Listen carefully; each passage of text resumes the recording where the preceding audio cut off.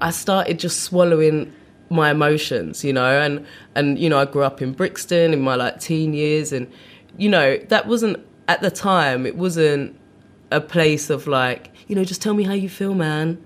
You know, just have a stretch, have a meditate, take a deep breath. You know, if you showed any emotion, it better be anger. And so that always ended up being my like go-to emotion.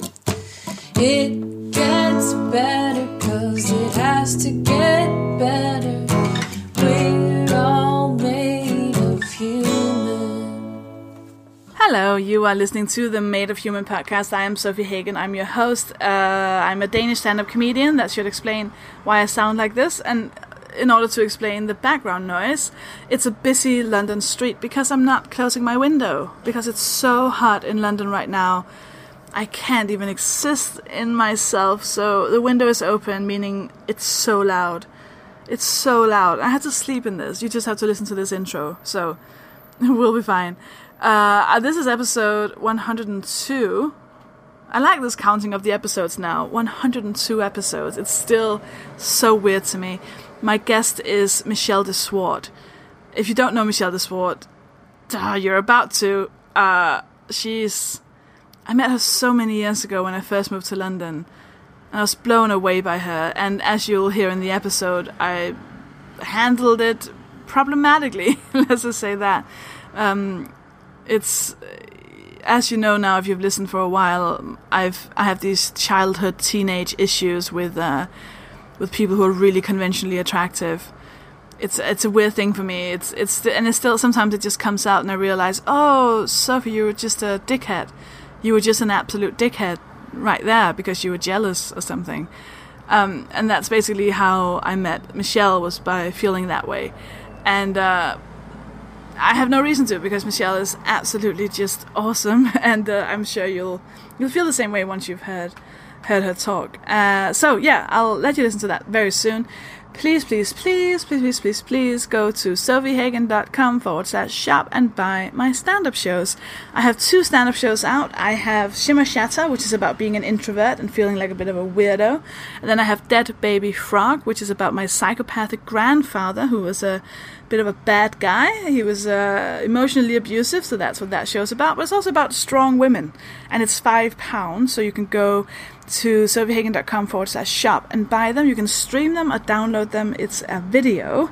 It's not just the sound. Well, it's also the sound, but it's also a video. That would mean a lot to me. I get a little email pinged in whenever you buy one of my shows, and it's really great. So I'm really grateful for that. It helps me eat and stay alive. So please go and do that. That means the world to me. Now, can you hear the children screaming in the background? This is so real. This is such a real podcast, isn't it? It's just imagine we're sitting on a bench in the street having this chat. Or just enjoy this episode, this chat that I had with the incredible Michelle de Swarte. For people who might not know who you are, talk a bit about yourself. Oh, we're on. We're doing it. We're doing it. My name's Michelle de Swarte, and I'm a stand-up comedian. I report stories for Vice. I do a bit of presenting, I guess, at times. And what else? I used to model for years. Do you not model anymore? Nah. No? Nah, it's like scraping the barrel at this point. What does that mean? Like there's not work? Well, yeah, there's work, but it's not the same work. You know what I mean? You start with modelling, you start off like, you know, on runways, and you end up modelling pyjamas. That's kind of where, you know what I mean? The clothes get less and less desirable and more comfortable. By the end, I see no problem with this. That's a dream, modelling pyjamas. This is like, is it? You wake up, someone takes a picture of you. Yeah, I guess.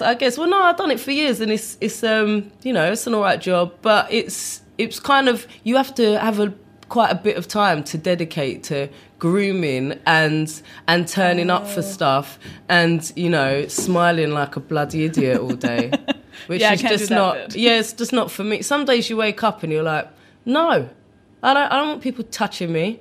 I don't care. And it's not as much, as you get older, it's not as much money either. So you're like, meh. Do you know, I could probably make the same money for 5,000 gigs. 5,000 comedy gigs will probably make me the same money as modelling these pyjamas. So you chose the obvious choice of comedy. Yeah, exactly. Well, it kind of worked out for a little while because I was doing so much Vice stuff that I couldn't model anyway. Do you know what I mean? And then my agency just got progressively more, pissed off with me, and were just like, you won't turn up to this casting. And I was just like, do you know what I mean? Come on. I was like, still really? Do you still care? Come on. And you seem to have, I mean, the difference between that and I guess like comedy and the Vice stuff is that you get to speak. Yeah. Does that make a difference? Do you like having a voice? Well, I've always had one. It's always been here. Yeah. Do you mean do I like going to a job and... It? Yeah, I mean, I don't know. Obviously, I don't know what it's like to model. I can just imagine it's a quiet... Yeah, but you're not selling your personality, you're selling your looks, so that's what comes with it. It's just like, shut up. And don't, you're selling yourself as a blank canvas. So to keep yourself as a blank canvas, you don't really want to layer too much personality on that other than just being easy to work with and polite, But yeah, that's kind of it's a really easy kind of mind-numbing job. It's so easy, it's hard work. Do you know what I mean? It's so easy, it's hard. But yeah, I mean, is it different from reporting stories for Vice? Yeah, of course it is. Obviously, yeah. And you prefer? I mean, do you know what? It's just been at different parts of my life. I've done different stuff. If someone had told me in my late teens, like when I was a bartender, do you want to go and do stand-up comedy? I couldn't have thought of anything worse. That would have been an absolute nightmare for me. So it all just depends, where you are in your life and stuff like that. Yeah, and you live in New York or LA New York, now? yeah. I was in LA for like 2 years, but LA's... also, when I was in LA... Okay, no, not 2 years. I was there for about a solid year, I'd say, and like a year transitioning. I did 4 gigs, 4 stand-up comedy gigs. Like you've got these ideas, you're going to go to LA and just crash it. But I was in the middle of like getting a green card and stuff, and Trump had just got it. I was like wedged in between Trump and Brexit, and I was just bloody depressed, man. And everyone's so upbeat, it was really pissing on my chips. And like really, all I could do is go to the gym, and I became a Buddhist. I was like, I just started. You became a Buddhist? Yeah. I was like chanting. I was getting my Tina Turner on, and I was hanging out with my friends that are like way richer than me. All my like ex-model, all my friends that used to model, and now like kind of housewifey stuff, or yoga teachers, or nutritionists, or actors, and I was just like living their life a little bit. And yeah, I didn't do much in LA, and so I moved back to New York the beginning of this year. Did you then give up the Buddhism? No, I still do it. Yeah, I still have a little charm. Talk about that. I know nothing about Buddhism. Me too. I don't know that much about it, but I mean, as far as like meditation, I think it's been really helpful for me anyway, because I would always change my mood by just ingesting something, I'd be so desperate to change the way I felt at times that I would turn to alcohol or drugs, and so that's been a really good way to change my mood for free. Okay, so talk about that. Like, so do you not touch alcohol and drugs anymore, or does it have a different? Yeah, I still do, but it's not, but it's not for the same reasons. You know what I mean? Like, since I've been in therapy for a few years, and I just don't need it in the same way. I definitely never really had a sort of drink problem. I just couldn't handle my emotions. I had a really sort of arrested development, I guess, emotionally, but I was able to intellectually grasp why I felt the way I did, but emotionally I couldn't do much to change it. I wasn't like developed enough to be able to breathe deeply, and I would get so overwhelmed that I would be upset about things, that I would, rather than just let the emotion play its course, like cry, I would get upset, call myself a stupid bitch. Do you know what I mean? Punch my thighs a few times and then go to the pub. And I'd like drink a bottle of wine, call some coke in, and then just be chatting to absolute strangers till like 2 a.m. in someone's random kitchen somewhere, and then wake up the next day and forget why I was upset in the first place until something triggered it again. So that was, for how long was that, like a... My whole life, I would say. Life. I mean, I'd say that, like, you know, I'd say, like, I grew up in South London. Around the time I was 10 or 11, we lived in a battered women's shelter. So we were sort of like, you know, effectively homeless for about 3 years. And that was quite a formative time, especially for a young girl. And like, I was living with all these battered women. And I was so, like, you think that, you know, if your mum is in a violent relationship, then she should show her daughter this example that she's not going to put up with it. I blamed her so much for it. I would sit in this women's refuge with all these women talking about, oh, I got beat up by that, all giving their horror stories, and I'd sit there grumpy as a 12-year-old and just think, yeah, I'm not surprised you got beaten up because you're fucking annoying. Like, I had such a deep hate for these women. I absolutely held them accountable. That's how I sort of made it all make sense in my head.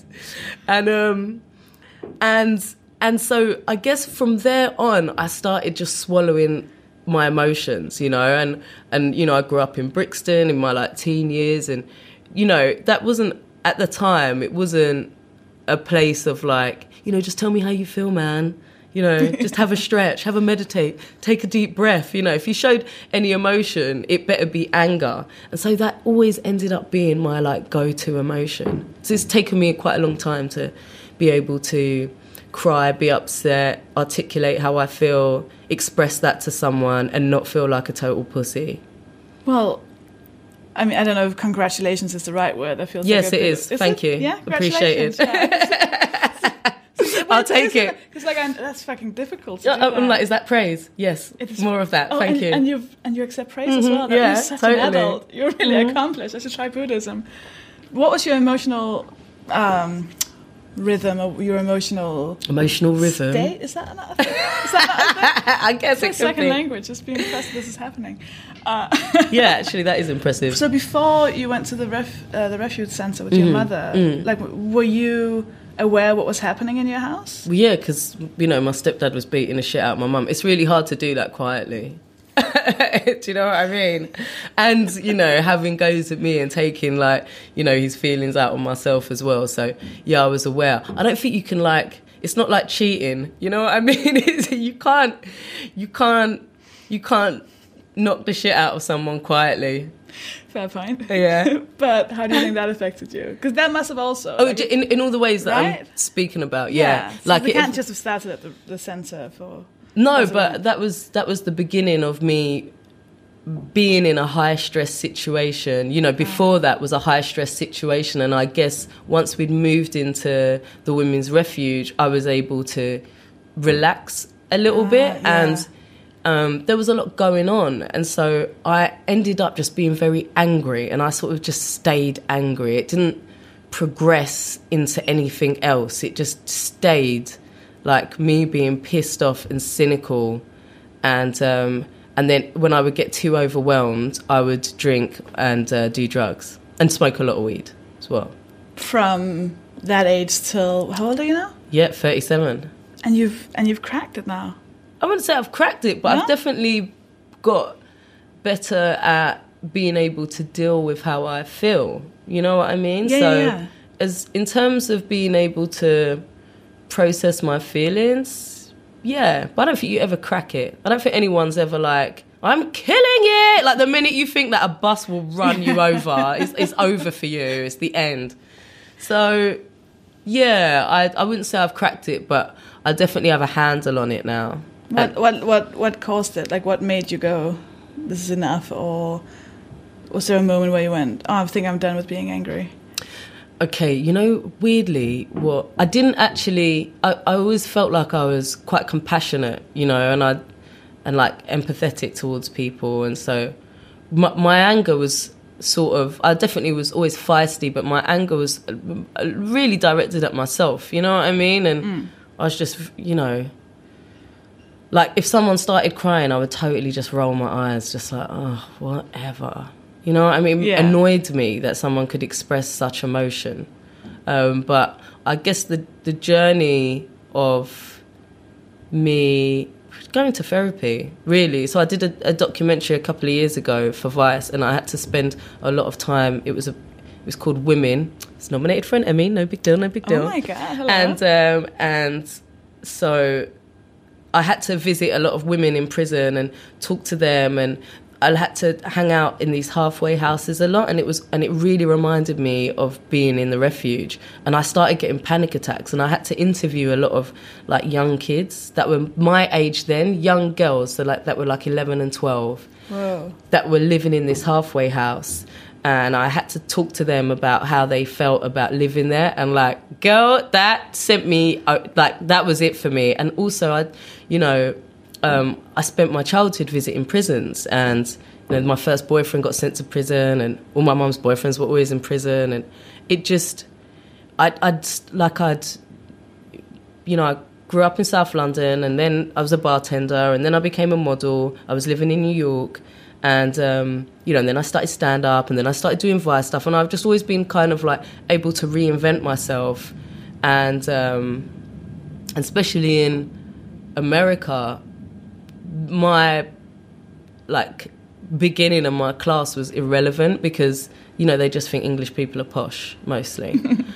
And so it really hit me all of a sudden that I was like, I just started having panic attacks visiting these prisons, and I'd just start freaking out, be like, I need to get out now, which is the most bougie privileged thing you can say when you're visiting, when you're interviewing women in like a maximum security prison. All of a sudden you turn around to your producer, you're like, I need to get out right now because I'm going to have a panic attack and I need to go and smoke a cigarette. You know what I mean? So I'll get trapped like between two doors, and I'll just be like, I'm going to lose it.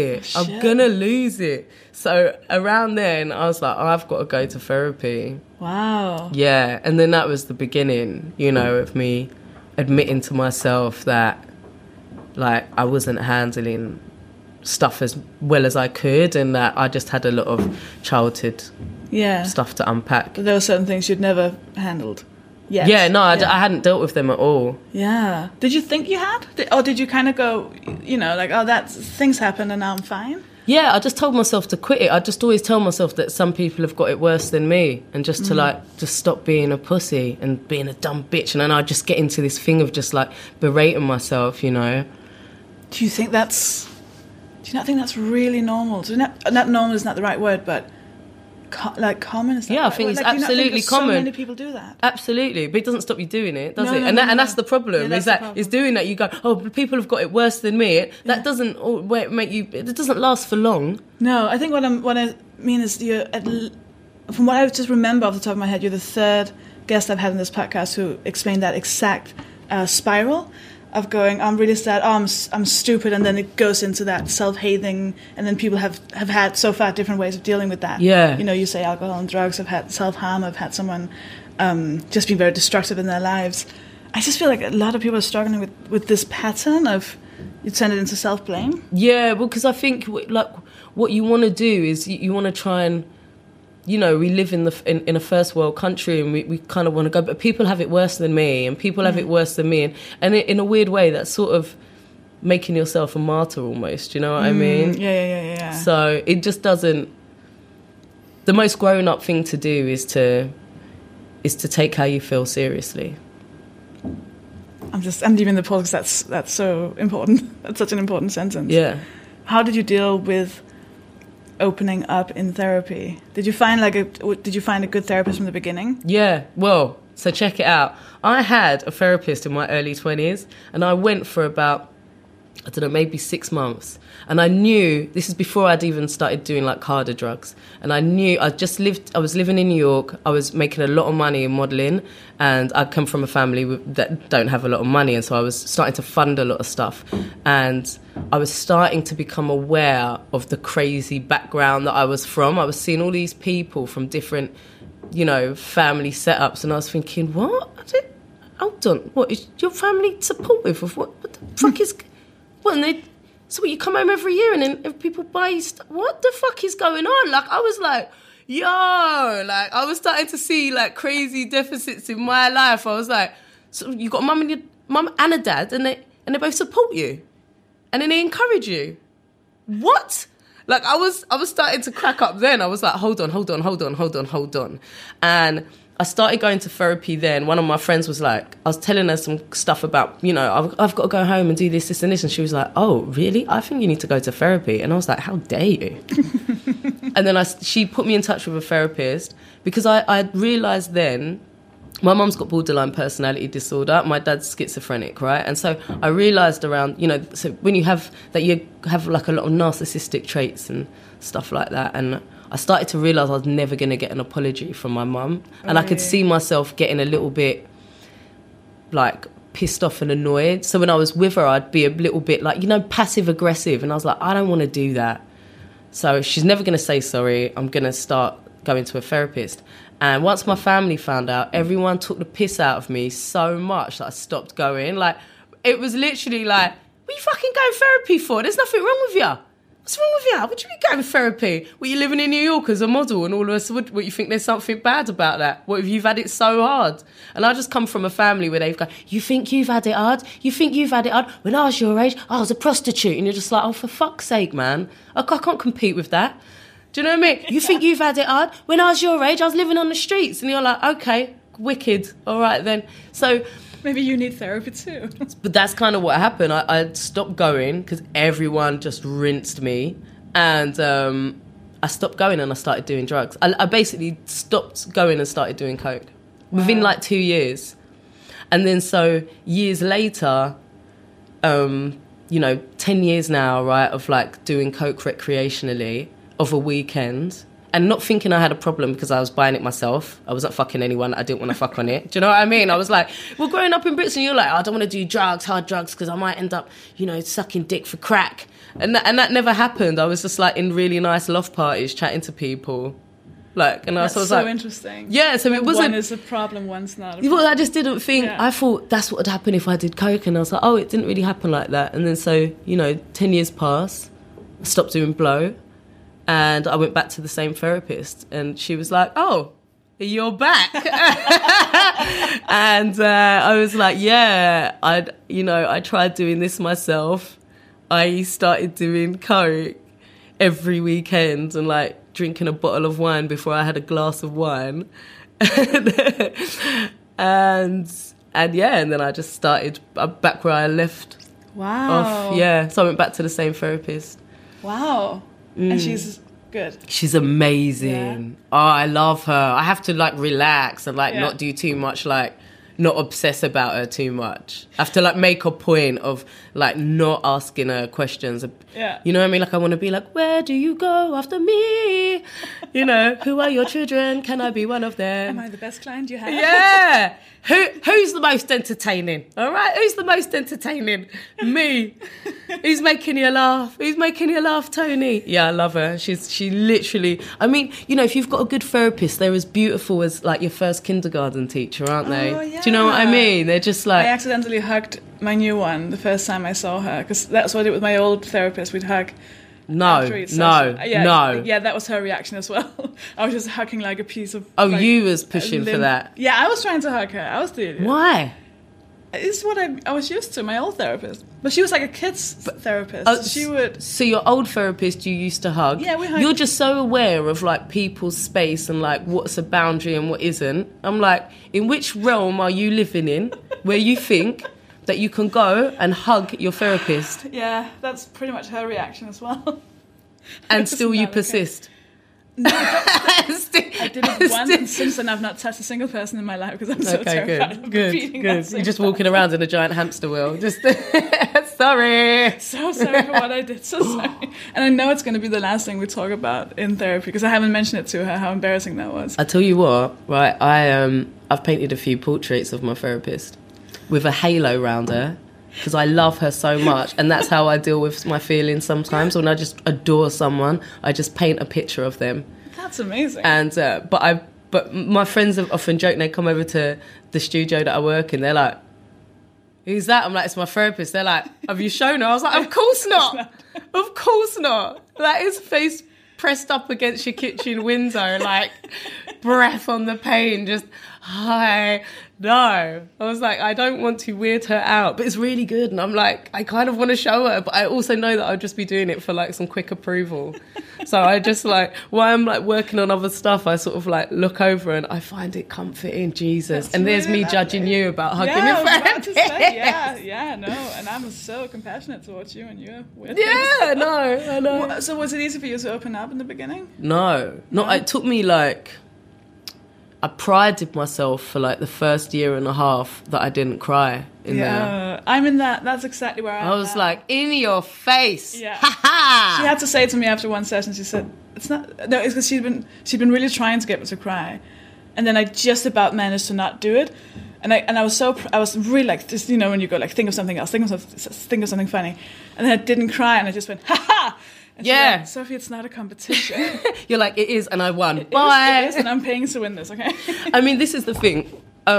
Ultimately, you're just wasting your money. Absolutely. So, you know, Yeah. while you're spending an hour trying not to cry and like, you know, swallowing how you feel, that kind of, these deep Yeah. breaths, you're not moving as fast as you could down the emotional alleyway of fuckeries. So tell me about the first time you cried in therapy. I can't even remember, to be No? honest. And it wasn't like I probably just welled up, just talking about, you know, eventually I started to just find it annoying. I was like, why are we talking about the same stuff again and again? And you know, I want to be a snowflake. And she's like, so, you know, tell me about some of your anger towards your mum. And I'm just like, oh, leave it out. I mean, I've told you what she's like. And like, you can see why I might feel like that. The end. And, you know, eventually it just kind of, it just got too much. And now, you know, like, I'm not like in there. I'm just leaky eyes. You know what I mean? I'm just like always sort of trying to put a tissue in the corner of my eyes kind of thing. I'm weeping. I think that's the right word. I don't know what it is. Is sobbing and wailing, is that like, wah? Yeah. I don't know what crying is. That's just all of it. Yeah, that's just, Is weeping just like one tear then? I think it just means crying, but I feel like weeping fits a little bit more. You're teaching me English and about feelings. Girl, you do not want me to teach you English. I kind of do. Do you? Yeah. Oof, okay. No pressure. What were you like in school? Well, it depends. Primary school, I think I was chill-ish, you know what I mean? And then secondary school, I was just a cunt. You know, I was just like, I was old is angry. secondary school, yeah? It's from 11 to 16, I guess, Yeah. but I left at 14. I left in year 9. I had like big dreams of working in a market and selling cakes, which is what I left school. Yeah, That's I really just wanted, cute. I was dyslexic, you know, I still am dyslexic, and I couldn't read until I was like 10 or 11, and like properly, I couldn't even spell my last name. I remember going to secondary school and my mum going, you're going to have to learn how to spell the Swarte now, and being really stressed out about it. I can't spell your name. I have to look it up. Yeah, right?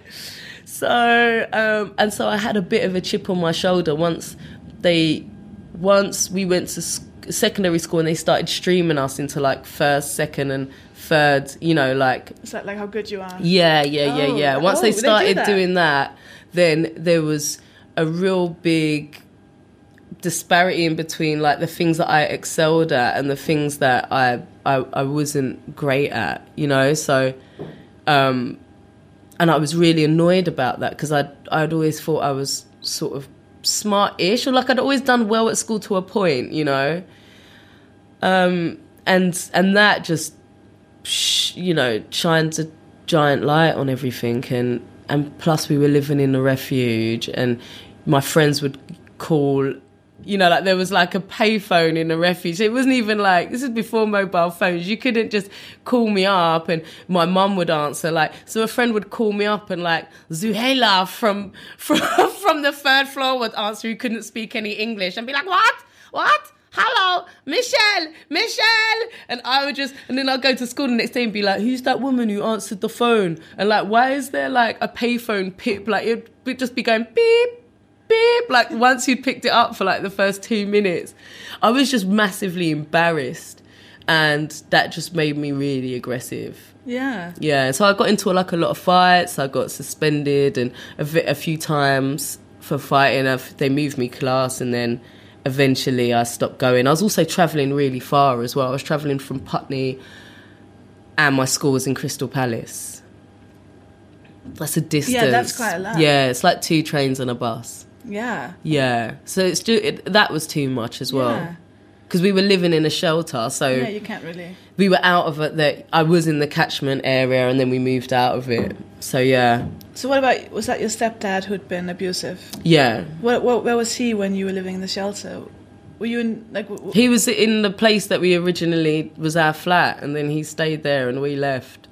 I was so mad. I was like, I wasn't even mad at him. I was mad at my mum and her shitty taste in men. Like, I was just like, your taste in men is horrendous. Look what you've done to us. Isn't like, that quite amazing that you had that thought? And instead of thinking, oh, that's how men are Yeah. supposed to be, and... Well, yeah, it's interesting how maybe it was just, a few years of conditioning, listening to him speak to her and blame her for everything, that when she... was courageous enough to leave, I think I sort of agreed with a lot of what he would say. I sort of think, yeah, like, she did do this to us, and like, yeah, like, she ain't shit. You know what I mean? It took like a long time to not blame women for the situation that I was in, and realise that it was a man that was accountable for that. Do you think you can have that opinion or feeling when you were young of blaming women for the situations they're in without also blaming yourself? Or do you think that would just become like the circle of life almost, then you would just... I think in that situation now, if you're asking me to sort of process it a bit more, I would say that it was because he was violent and aggressive, it was easier for me, it was safer to blame my mum and direct my anger at her, because if I directed it at him, the repercussions would have been a lot more scary. So it just probably felt like a safe way to get it out of my system. Also, she was vulnerable, so I could be a little bit more, of an arsey kid. She was already taking shit, so I could just be grumpy and annoyed with her as well. Yeah. Whereas what was I going to do, be grumpy and annoyed and pissed off at a grown man, and have him like chuck me into a wall or something? No, thank you. Yeah. So probably just in my young head at the time, it felt like it feels like you had really strong defense mechanisms. Yeah, I guess. Yeah. Also, if she was vulnerable, and then that's what you distanced yourself from. Like, maybe you connected the vulnerability with the violence and you just went, no. Yeah. Not doing vulnerability now. Yeah, also when you grow up in a violent household, emotionally you do have to cut yourself off, because if you always were feeling sort of sorry and sympathetic, and you would just be all worn out, you kind of have to start cutting off a lot of your feelings to cope with it and to get through it, What's the question? How do I phrase this? What do you think are the reasons that you've come from such a, like, I don't know what the right word that isn't condescending is, like a dark past, or like a abusive troubled maybe, past, yeah. And you've not ended it, because I think that's quite normal for people to end up in the same tracks as, their past kind of would lead them into. But you've come out of this quite well. What do you think has been do you ever think about how... I definitely have had my fair share of dysfunctional relationships. And what happens is that you end up gravitating towards people like that, and it doesn't flag up the way it should. You don't get the warning signs the way it should. It doesn't, like, the alarm bells don't start ringing the way they should ring. Like someone speaks...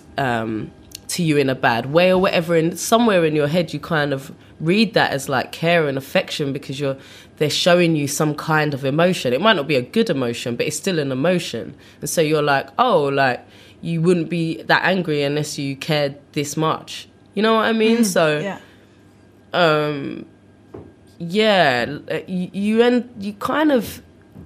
you end up getting in relationships like that regardless. Yeah, and actually a few years after me, my mum and my brother lived in a women's refuge. By the time I was 18, I was living in one because for my own partner, because I was dating a guy who was way older than me.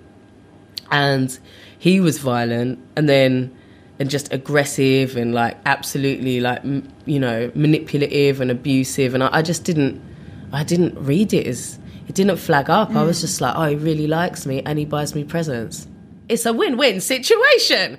And then I remember saying to my mum, like, he turned up at my mum's house. I was living with him for a little bit and he was kind of crazy. And then he turned up at my mum's house and I was like, what do I do? And she was like, I guess you go into a refuge. It was a really bad time for me as well because I'd really thought that I was never going to be like her. And then at 18, I was living in this fucking women's refuge in Peckham. And I'm a Brixton girl, babes. That was some, in Peckham, never, southeast. And I was bartending and I was living in a bloody refuge, man. And I was like, how did this happen? A few years later, I was modelling and it was all fine. But there was just like, there was a moment where I was like, what the fuck? So absolutely, do you end up in that stuff yourself? I remember when, because my grandfather was not physically but emotionally abusive, a lot of gaslighting and all of that stuff. Yeah. And I remember the first guy I dated, bringing him home to meet my mom, and then when he left, she went, "Does he remind you a bit of your grandfather?"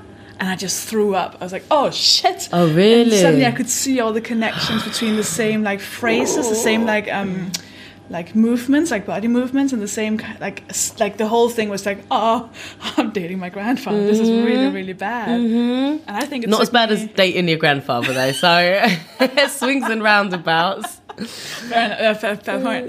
I think I had to go through 3 relationships with copies of my grandfather before I started, but then the danger signs became very clear. Like now, when I speak to someone and they have even like a shred of that, I'm like, yeah, no. See, you see, with like gaslighting and stuff, I mean, don't you find that you can sort of, that you can sort of do that to yourself as well at times? Like just, you know, once that sort of like inner monologue of just, you're being crazy. You're not thinking straight. You're probably overreacting. Yeah. It becomes part of your internal language. Yeah. Which I think then when you see someone else, particularly if you see like someone you relate to, like if you're a woman and it's a woman, and you see another woman be like, no, actually, I'm going to say no to this, and I deserve this, and I deserve that, and I remember I had a lot of hatred for happy women and women that I felt didn't have the things that I had, and I completely internalized all of that hatred towards those sides of myself. Yeah, well, because you're like, well, how comes why are you so happy? Why can't I make that happen for me? Yeah, I don't want some of those smiles. Yeah. It's part of my like a big shame thing. I remember, you know, when you have. Well, I don't know if you know that. Do you feel shame? That was what I was going to ask you. Do you have those moments of shame where you can think about it even like 10 years later? You go, oh shit, oh I did that thing. You don't not strike really. Me as a person nah. I'm not someone who. I mean, I do like lie in bed and sometimes just think of stupid shit I say, like anyone does. But I kind of give 0 fucks. Do you know what I mean? Like I'm sort of like if you don't like it. No, but also I've just said so much outlandish stuff out the years. I can't keep track of all of it. I cannot. You know, I like no. Because I remember when the last time you did a podcast, which I think me and Evelyn Mark did a podcast for 13 episodes or something. I don't know. It wasn't my podcast. I have no idea. And it was called Funny for a Girl. I think great concept. And no one's done it before, and no one will do it since. Let's talk to just women. Yeah. Anyways, and I remember we talked to you, and I called you like, you're really lucky for being pretty. Yeah. And then you annihilated me for about 20 minutes. Yeah. And I was like, Yeah, and you're lucky you hadn't said that today, because I'd have fucking annihilated you for being a white woman saying that. Do you know what I mean? Was that not part of your, like back then? Why was it not? No, it was. But today, with just like, there's a different kind of political climate and stuff. That's really interesting. So you had the same thought, but today you'd feel like you could say it. No. I don't even mean like that. I'm just like, if you're saying it today, I would have just rinsed you on so many other levels. You know what I mean? As well. Yeah. But yeah. The absolute, I mean, just the fucking audacity. Right? Yeah. Especially coming from a woman, it's just like, when people claim to be feminists and then they can say something like that about your physical appearance and what they think that means. Yeah. I find it laughable, yeah. Oh, it's horrendous. I'm writing a book at the moment about fatness, and I've kind of had to go back into basically how I felt about just bodies in general up until a few years ago, of just how much just internalized hatred came out as just hating basically more or less all women. Yeah. Just because it became such a blame game or a... You think they're judging you? Oh, you think they're taking something from you as well? Yeah, or other people have it easier. Yeah. You know what I mean? Other people have it easier than you, and like, and that's not the case, because everything's relative as well, you know what I mean? Yeah. So I'm really grateful you did it. Really? I can't remember, but I honestly can't remember. What I remember about that day was me, you and Evelyn sitting on the bed, and you was eating pizza or something, and you was like giving Evelyn some shit about something. I can't even remember, but I remember being like, fucking calm down a bit, Soph. I was probably already a bit annoyed about that, and then by the time you got into that, I was just like, I'm ready. I'm going to fucking crush her. I'm ready. Do you know what I mean? That's the whole fucking shit about starting... just doing things from a very young age when you know absolutely fucking nothing, and then so much of it is recorded and you put it out to the whole world. Like when you go through your timeline, your Twitter timeline, you're like, oh shit. Yeah, I don't really use social media. I'm not a big fan of it. No, I don't really use. I don't use Twitter at all.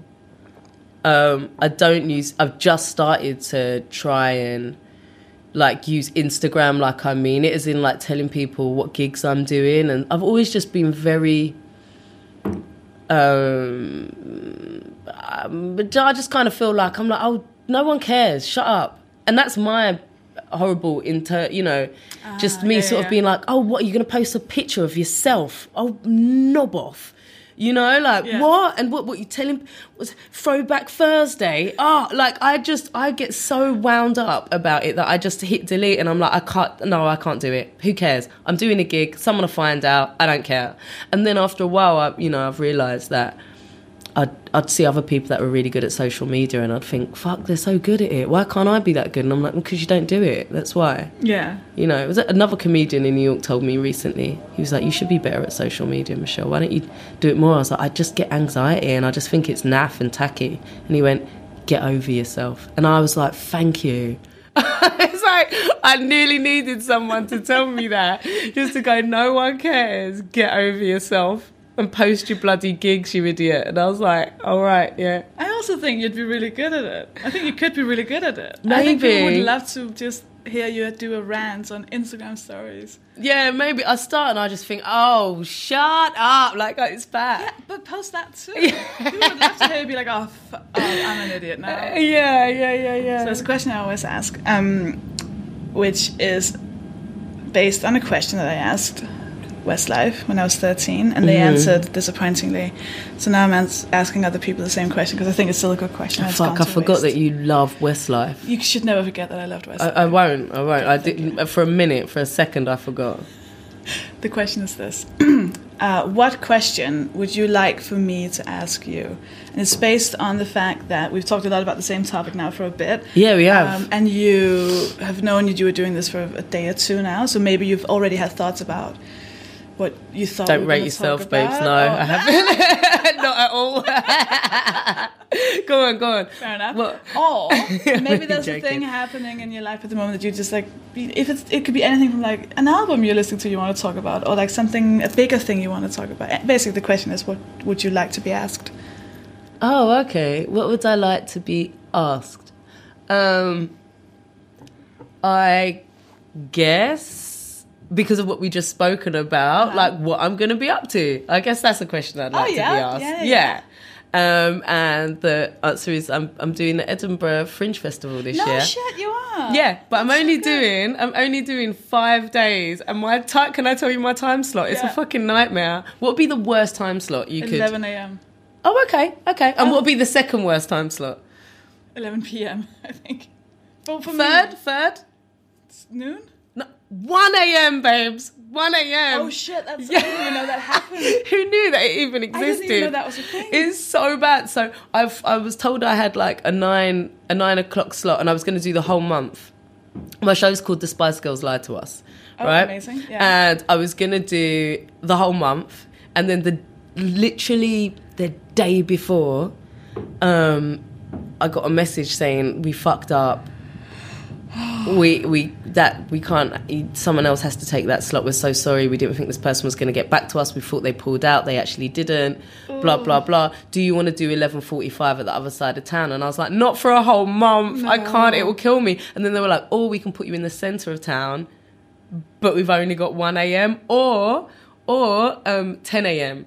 And I was like, oh, shit. I'll do 1 a.m. for 5 days, I guess. So basically, I'm going to come up anyway, and I'm just going to be, attempting to, like, network and get on other people's shows. So you'll be there for the month, but you don't only do your No. show. I'll probably be there for, like, 10 days. Oh, right. You know what I mean? That's enough, isn't it? What a fucking nightmare, though. Oh, my God. Can you imagine? 1 a.m. But I was like, you know what? What's the venue? The City Caf.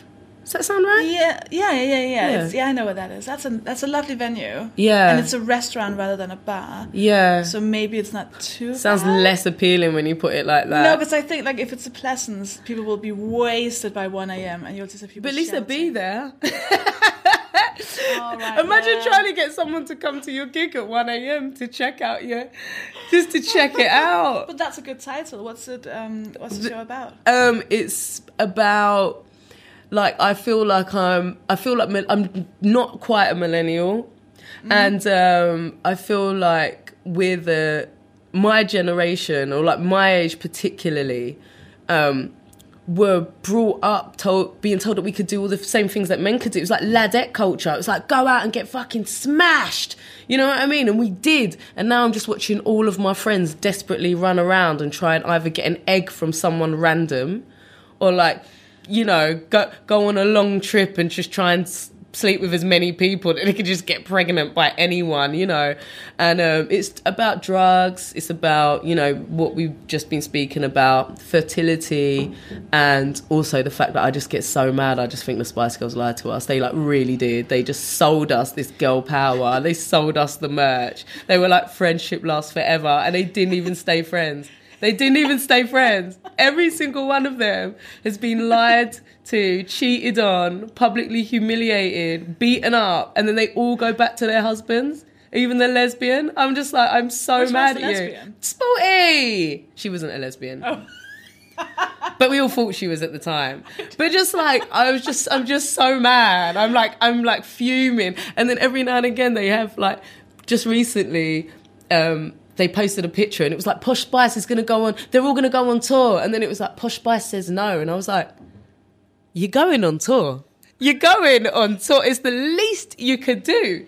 Also, we accepted her into fashion, which was a hard sale at first. It was a hard sale. It's amazing what you can do when you like change your boob job a little bit. You know what I mean? They put in like the tears. Like the more, tears. Like the teardrop. At first it was just like the wag, like the footballer's wife implants that were just looked like two grapefruits. Oh. And then they sort of changed a bit, and all of a sudden fashion went, we'll take you. Go on then.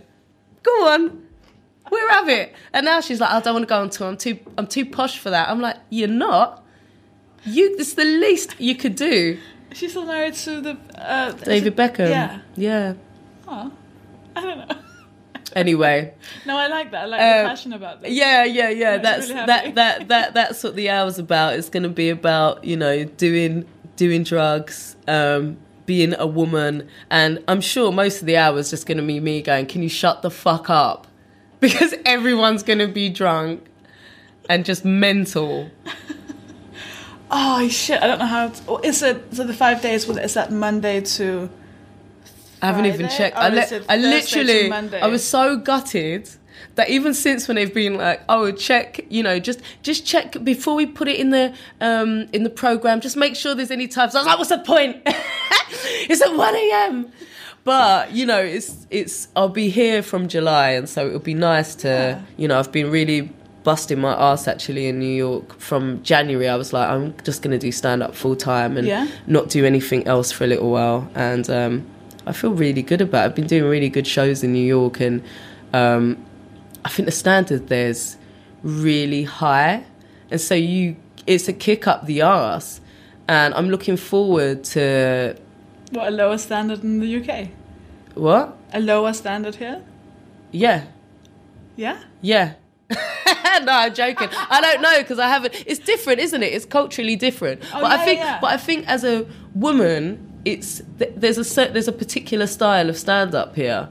That's so interesting, because I would have said the same thing about New York. And I think women can take up the same amount of space on stage that men can there, and they'll also have, you know, multiple women one after the other, and they're not like, oh, I've got to switch it up. And women you're just either a good comic or you're shit. In New York? Yeah, in New York. That's so interesting. Whereas I thought it was exactly the other way here, around. I just feel like the stand-up's a bit more like awkward. Yeah. I don't know. Awkwardness, yes, absolutely. There's a lot more awkwardness here, and it's almost like a style. And it's like a style of delivery, as definitely amongst women. And I don't... and that's not all women. I think you've got some like proper trailblazers that just come up and like take up all the space. And but for me, I really enjoy doing stand up in New York, and I've been working pretty hard at it lately. That's and so cool. I feel quite good, because I'd always sort of started and stopped over the years, because I've been doing other stuff. Can you do 1 hour shows, like the same way we do work in progress shows here? Not really. There's not enough space for but say like I got here Sunday, and Saturday I did 2 shows at Standing Room, and so you're just, you know, you can do like half an hour, I guess. Yeah. You know, like I do 15 minutes, and then they'll change, bring a next bunch of, you know, audience in, and then you'll do another show at the same venue. Oh, smart. Yeah. So that kind of like you can start to get a handle on your hour, but not in the same way here. But I'll be coming in July, so hopefully I can get some previews under my belt for my 1 a.m. show. Can you believe it? I love that. Isn't it like... It's shocking, isn't it? It's such a fringe thing. I have friends who do 11 a.m. on purpose. Why? Because they're like, well, there's no other shows are happening. So people are, tourists and stuff, like roaming the streets just looking for... Oh, I don't want them tourists in my show, though. No. Do you know what I mean? Yeah, I know what you mean. Backpacks and a woolly hat. No, thank you. No, thank you. Yeah, and I also can't see... Or speak English. No, thank you.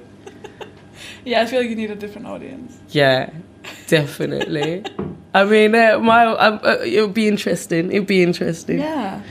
If you want to, we can try and set up some double headers here. I would love that in July. That would be great. I'm not doing shows till next year, but I want to do previews anyways. Why? Because I want to do a show. It's the first year I haven't done a show, and I don't like it. And I have an idea and I have a story, and I just wanted to tell it on stage. What is it? Maybe we'll see. You can come to my 1 hour slot, my working progress slot in Edinburgh. It's 3:30. Light streaming through the windows. So where are you at in your life right now? It sounds like you're in a good place. I would say, yeah, I'm in a good place. I'm living in Brooklyn. I'm, you know, going to do yoga, doing a bit of chanting, drinking all the vitamins I can get my hands on, and, you know, painting and writing and all of that stuff. Yeah. Living a pretty nice life. Yeah, that's really good. It is, actually. Yeah, it is. Does that feel...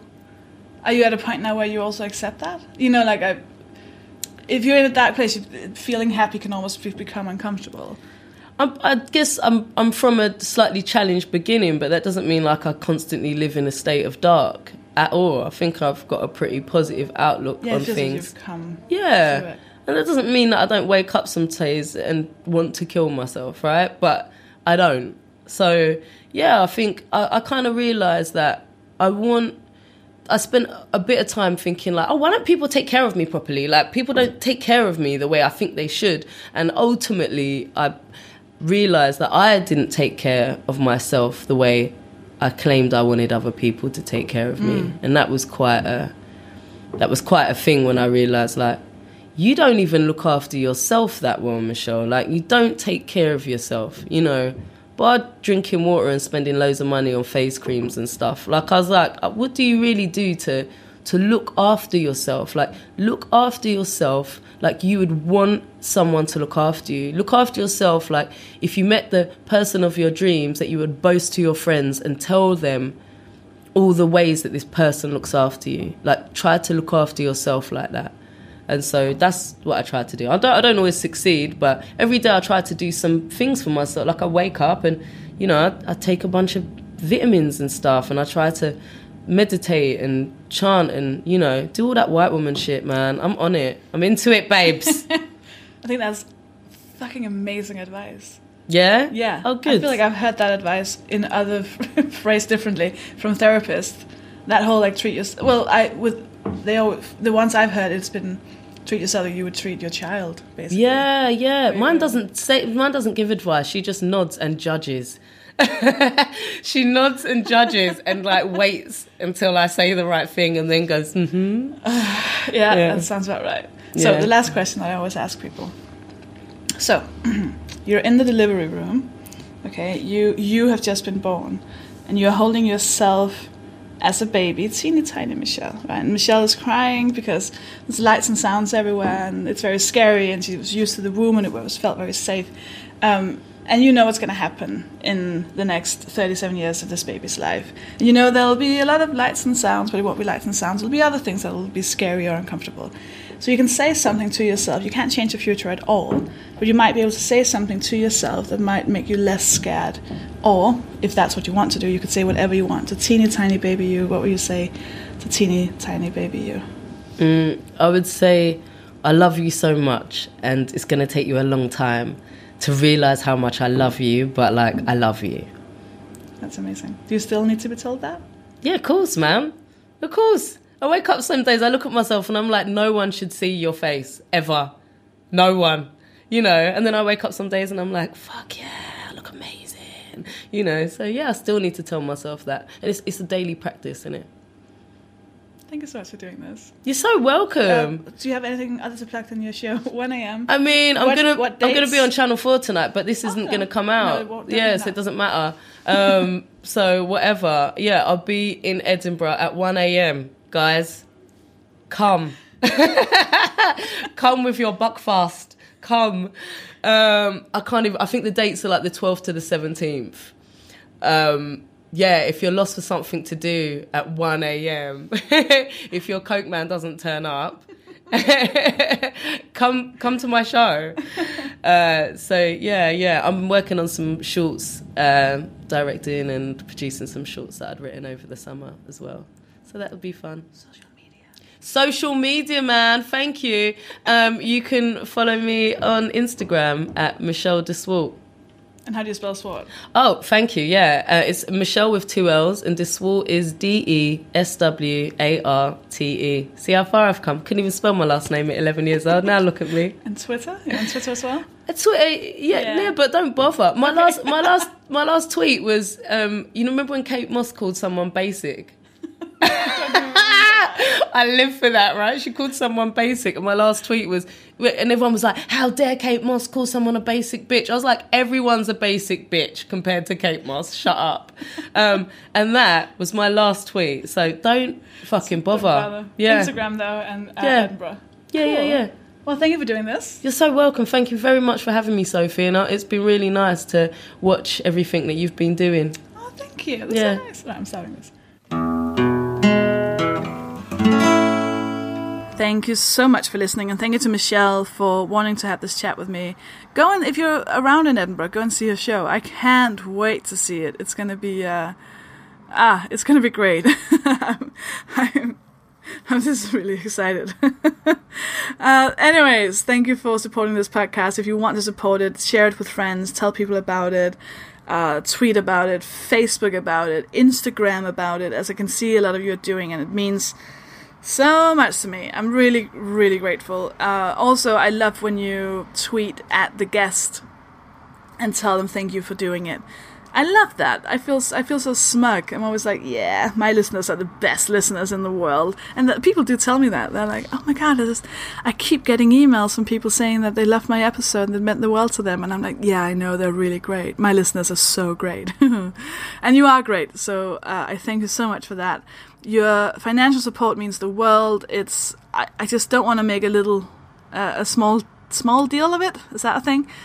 Because it is big, and I know we don't like talking about money. We especially don't like hearing people beg for money.